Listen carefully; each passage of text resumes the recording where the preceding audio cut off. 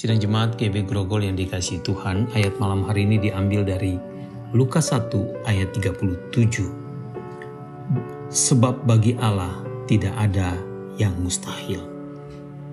Ayat ini singkat, tetapi kita tahu bahwa kuasa dan kekuatan dari penyataan firman Allah ini kepada Maria telah menjadi tonggak sejarah yang mengubah dunia, mengubah perspektif Maria terhadap kuasa dan kedaulatan Allah, tetapi juga telah menjadi fakta yang kemudian membawa dunia ke dalam pengharapan.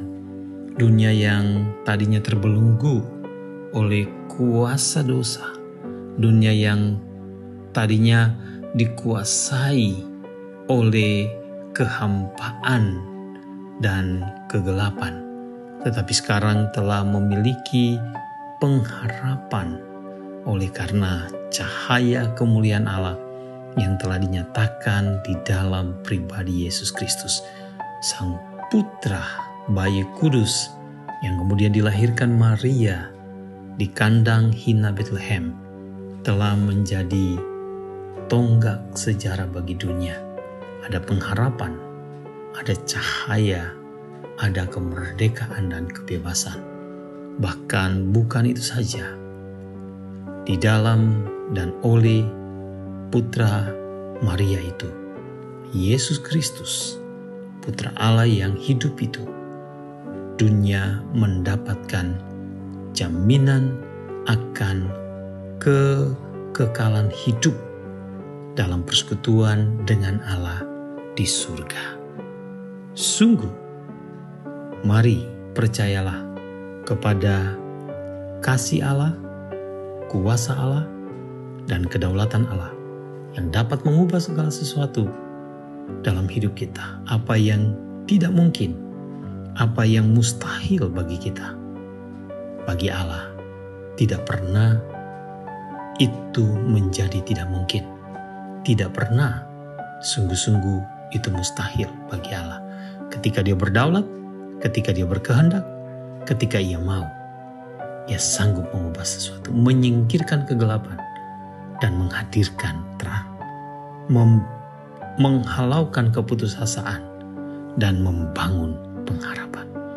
Mungkinkah malam hari ini saudara memerlukan penyataan ini Allah nyatakan kepada saudara? Imanilah itu dan berjalanlah dalam pengabdian seperti Maria untuk taat pada firman Allah. Bapa di surga, malam hari ini kami mau berdoa, bersyukur karena Engkau jaminan dalam segala keadaan hidup kami. Kekuatan, kuasa dan kedaulatanmu, bahkan kehendak-Mu, kami yakin dapat mengubah segala keadaan hidup kami. Kami mau berdoa malam hari ini, terus menyerahkan Ibu Catherine Simon dan keluarga besar yang sedang dirundung duka. Tuhan memberkati mereka atas perpisahan dengan kakak yang dikasihi Ibu Seni. Tuhan memberi penghiburan, memberi kekuatan dan kesehatan juga di hari-hari duka yang sedang dijalani, supaya seluruh keluarga boleh mendapatkan keyakinan, kepastian iman bahwa Ibu Seni telah menikmati hidup yang kekal bersama Bapa di surga. Berikan kesehatan dalam hari-hari pelayanan duka, baik untuk Pendeta Oki dan jemaat di Gereja Baptis Jatinegara, maupun juga untuk Ibu Catherine Simon dan seluruh keluarga besar yang berduka. Kami malam hari ini mau berdoa juga untuk keluarga anakmu, hambamu, Pak Miko. Tuhan memberkati Pak Miko, Bu Dwi dan Samuel. Tuhan terus sertai mereka, kuatkan mereka, topang mereka dan pulihkan kesehatan mereka. Pak Miko yang masih menjalani isolasi, biarlah Tuhan jamah dengan kuasa-Mu, dengan anugerah-Mu, dengan kekuatan-Mu. Berikan kesembuhan kepada mereka dan pemulihan khususnya untuk anakmu Pak Miko, Bu Dwi dan Samuel. Biarlah Tuhan juga proteksi. Kami juga malam hari ini mau berdoa untuk Pendeta Victor, Bu Dani dan Amadea. Tuhan juga memberkati mereka sekeluarga, kuatkan mereka secara fisik dalam menghadapi segala keberadaan mereka, Biarlah mereka menikmati kekuatan baru dari Tuhan hari demi hari, kesehatan dan pemulihan dari Tuhan berikan. Berkati kehidupan mereka secara keseluruhan, segala sesuatu yang menjadi impian mereka dan segala sesuatu yang menjadi doa mereka, biarlah Engkau juga menjadi jawaban atas mereka. Terima kasih Tuhan, terima kasih, kami percaya padamu bahwa Engkau Allah yang setia akan terus menopang kami, menjaga kami dalam segala keberadaan kami. Malam hari ini kami juga berdoa untuk putra kedua dari Pak Feby dan Bu Ila, Garuda,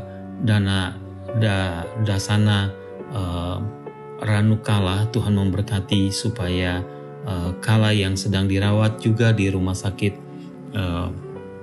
Cinta Kasih Suci di Cengkareng, biarlah Tuhan jamah dia supaya bilirubinnya bisa normal dan dia sembuh. Tuhan proteksi dia, jaga dia Tuhan, supaya tidak ada sesuatu yang mengganggu, tetapi Tuhan akan memberkati dia dengan kesempurnaan kesehatan dan pertumbuhan yang sehat.